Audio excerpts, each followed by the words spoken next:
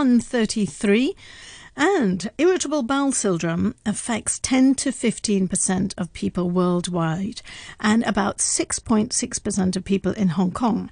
A recent study by the Chinese University Hong Kong shows nearly a quarter of Hong Kong students have developed IBS symptoms linked to stress since the start of the pandemic. And the month of April has been devoted to International IBS Awareness. And my guest in the studio today specialises in IBS treatment. Philip Watkins is a naturopath at the Integrated Medicine Institute, and he joins me now to tell me more about the condition. Good afternoon to you, Philip. Sadia, thank you for having me. It's great to be here. It's good to have you on. And, we're actually reaching the end of the month now, but, IBS is your subject. Have you been very busy doing a lot of awareness during this month? Well, I think you brought it up very well in the intro. The prevalence of irritable bowel syndrome, or IBS, is such that a lot of people are living with it just constantly, whether or not there's a global pandemic or not. Mm-hmm. The prevalence has obviously increased with the stress and uncertainty of a global pandemic. Okay. And so, business in that sense is very interesting, and to see how it's changed. Sure. Well, we'll look into the kind of details of exactly how things have been happening. But for somebody who is not familiar with IBS, can you just tell me a little bit about it and exactly how it affects people and what it's all about? It's a great start. So irritable bowel syndrome, or IBS, would you believe, was the first time it was medically recorded was actually in 1892. Oh, gosh. So it's been affecting people for a very, very long time. And in the late 90s, the gastroenterology experts got together in Rome to finally, better describe the collection of what you call functional digestive symptoms or functional digestive disorders. And the Rome criteria for irritable bowel syndrome was born, where they collected a group of symptoms together, so abdominal pain, often dull in nature or vague in nature, that's centered around the abdomen. Also altered bowel patterns and the frequency of which they happen, and they collected all of those symptoms into what's now known as irritable bowel syndrome. Go on. I didn't realise it was so far back. I suppose people didn't know what they had. It was just, they were just having trouble with their stomach and things like that. Indeed, and this is often where syndromes are born, in the sense that practitioners, either clinically or even in research facilities or landscapes, see patterns of patients patterns of symptoms with patients where it's hard to necessarily give them a diagnosis and then actually, unfortunately, a prognosis in that sense, where it's difficult to say, well, do this, because it's very individualised. And this is often what we see with irritable bowel syndrome, in that the diagnosis is often difficult. Is it something that is genetic? I mean, I'm thinking really, because I actually have relatives. I have a brother-in-law who had it, and now his son has it.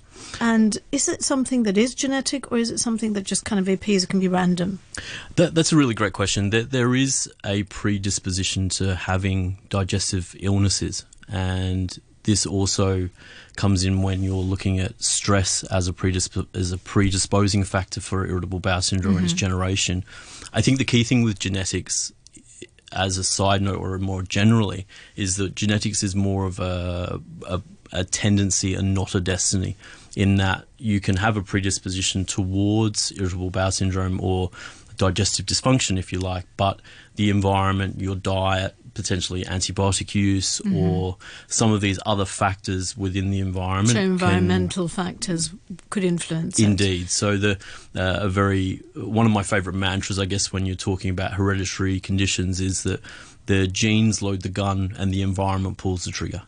So with irritable bowel syndrome, it can, in a sense, have a predisposing nature to it, but there are other variables there when it comes to, even just a good example would be gastroenteritis, where you can get food poisoning, and 10% of IBS cases are actually because of a bout of food poisoning. Okay. And then you just develop it after that bout. Indeed, yeah. So it just creates some sort of weakness in your body that you just cannot deal with it.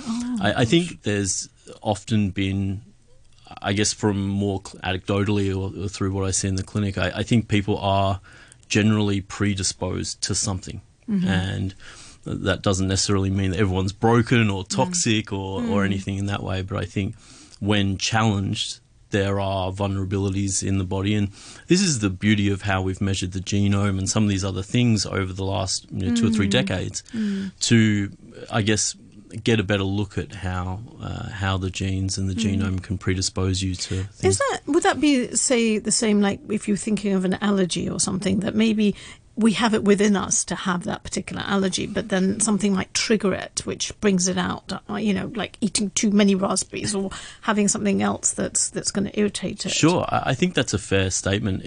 Once again, the important part of it is what's going on in your environment. I think a good example with allergies is in Hong Kong. We live in a relatively equatorial city with high humidity, and the humidity can then lead to broken buildings or mold conditions within buildings.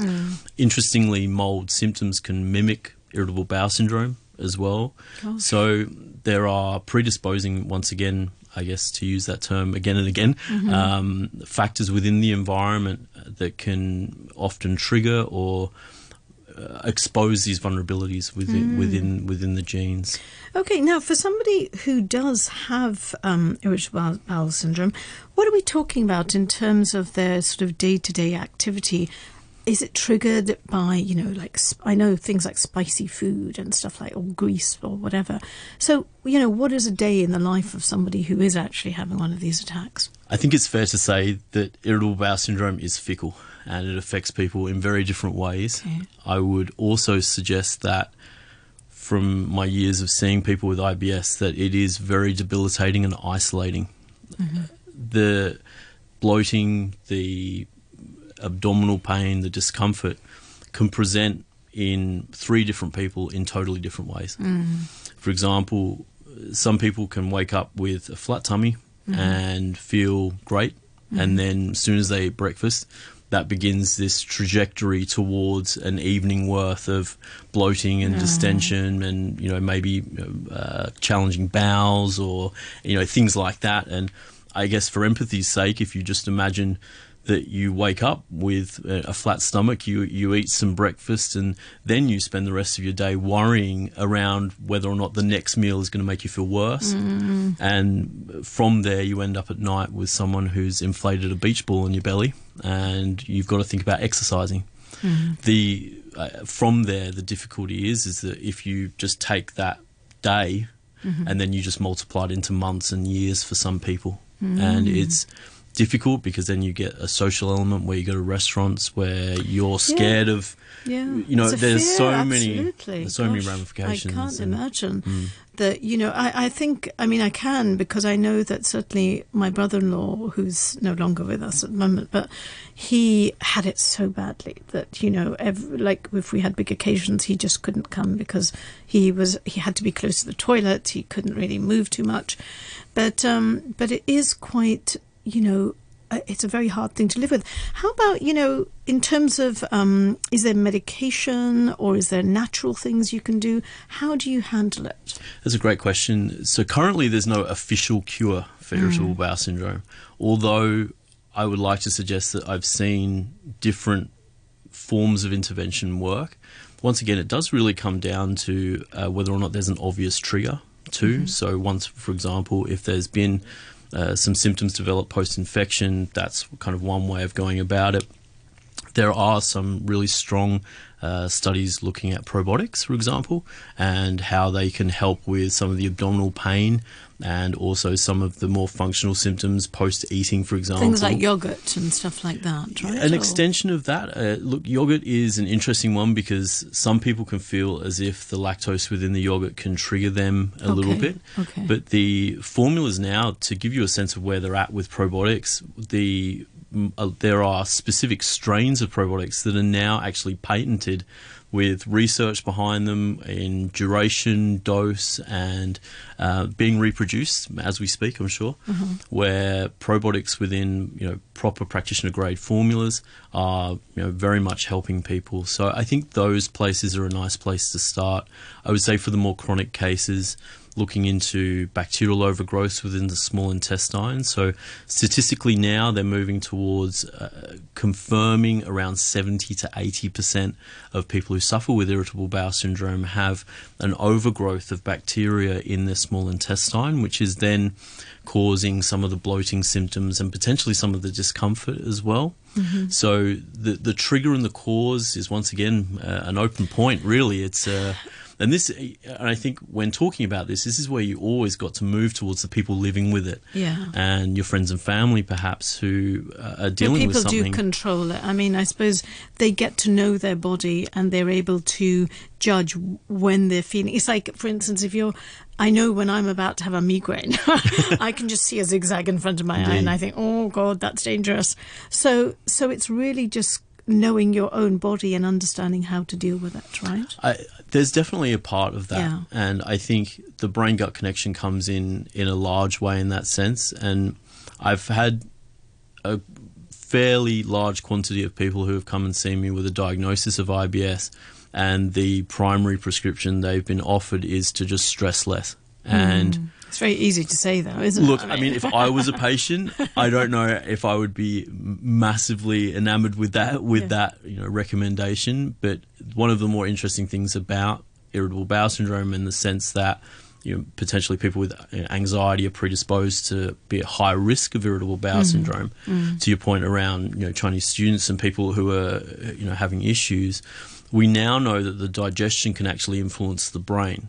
So there's a possibility that the bacterial environment, or the buzz term is the microbiome, is able to affect the brain and affect your attention, your working memory, and your emotions, which then can rebound back in to your digestion, giving which you would focus on that endpoint as IBS, but you may not know that there's preceding events to that happening. So it's quite fascinating in relation to how to help someone and individualize that at the same time.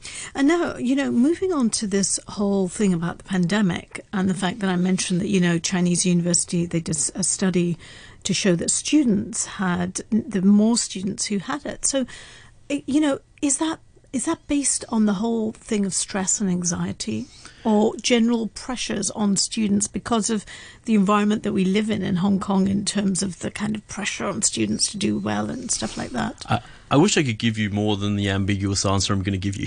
Okay. Stress is a big factor, and it's important not to not discount its role. And once again, in the pandemic, that's been heightened in so many different ways, especially for students.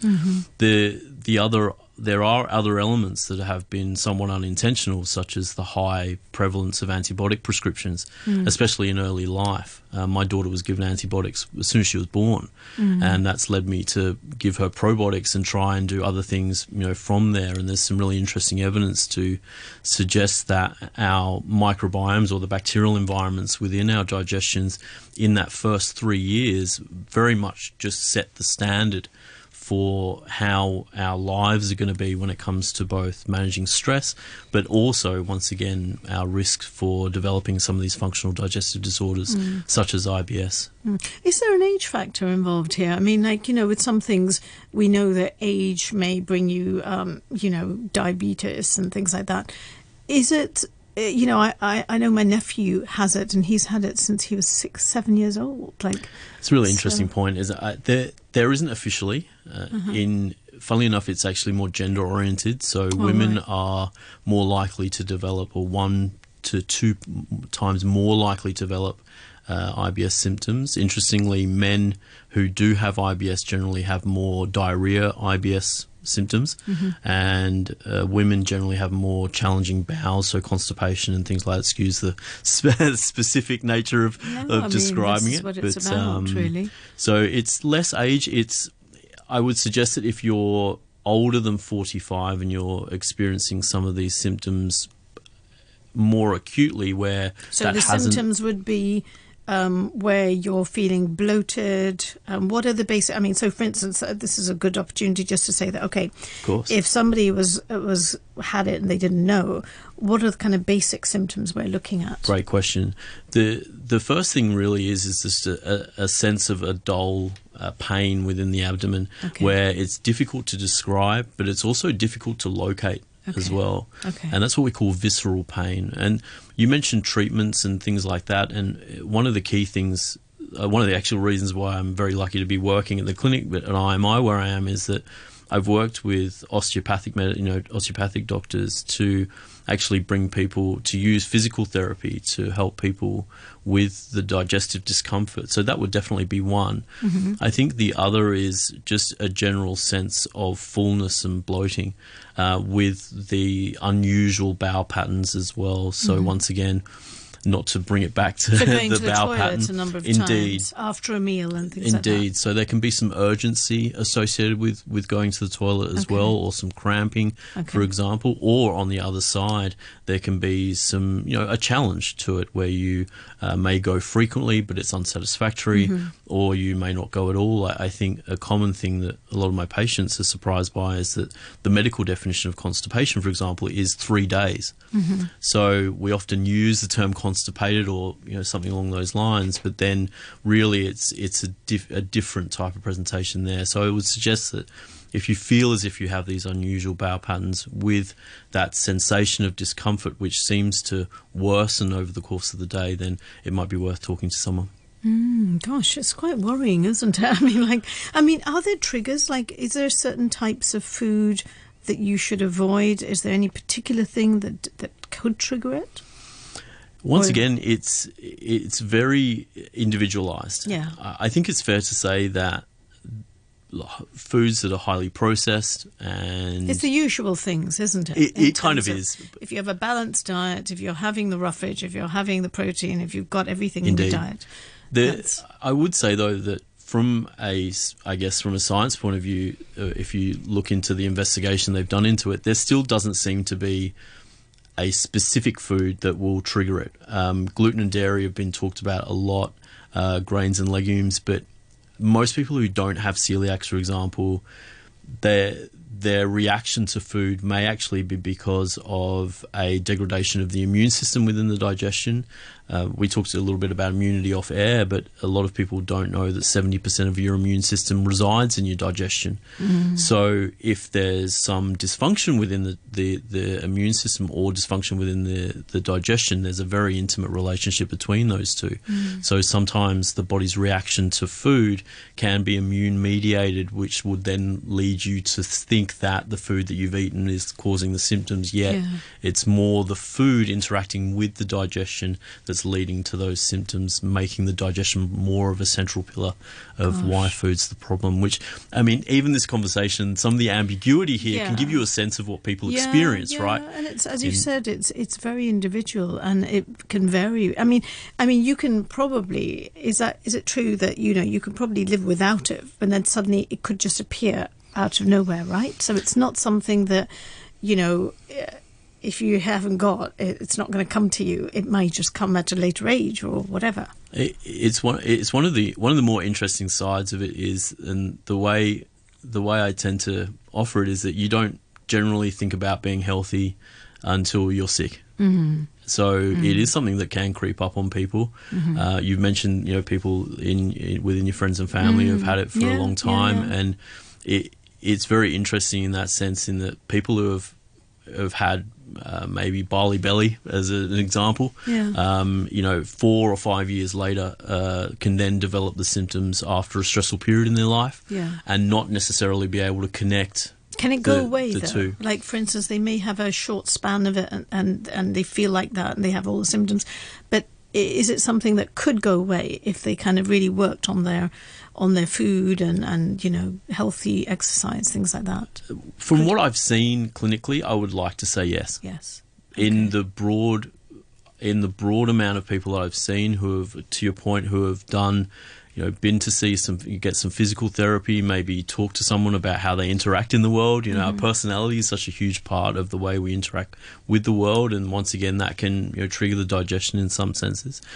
The vast majority, in my opinion, who take that road and who are willing to be a little patient and understand that it is, we're still working on the answers as well, generally can definitely improve the quality of their day. And I think that's the first place for people who are living with irritable bowel syndrome, is to try and initiate a process just to have a better day, not to have to worry about whether or not lunch is going to make you, ruin your afternoon's meetings. Sure. I think it's just getting rid of that sort of anxiety, isn't it, that you get, because that, again, it's like it's a vicious circle, isn't it?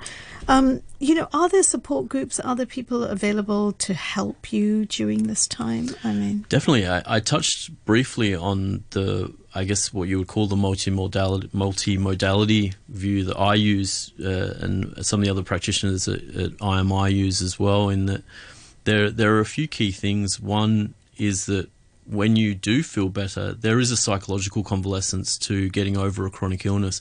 I've had some people, I can just think of one person last week who actually stopped eating lunch just for a very long time, and still, even though she's a lot better, still worries about whether or not eating lunch is going to be a problem, even though she's feeling better. So the idea is that if that's that's something you may need to talk about, and using counsellors, for example. It's nice to be able to talk to somebody who's gone through that too. Exactly, right. But also if you find that you're sensitive from a discomfort point of view, then having someone who is trained to help you with your physical parts of it, so the sensitivity to pain, can also be really very beneficial for you as well. Yeah.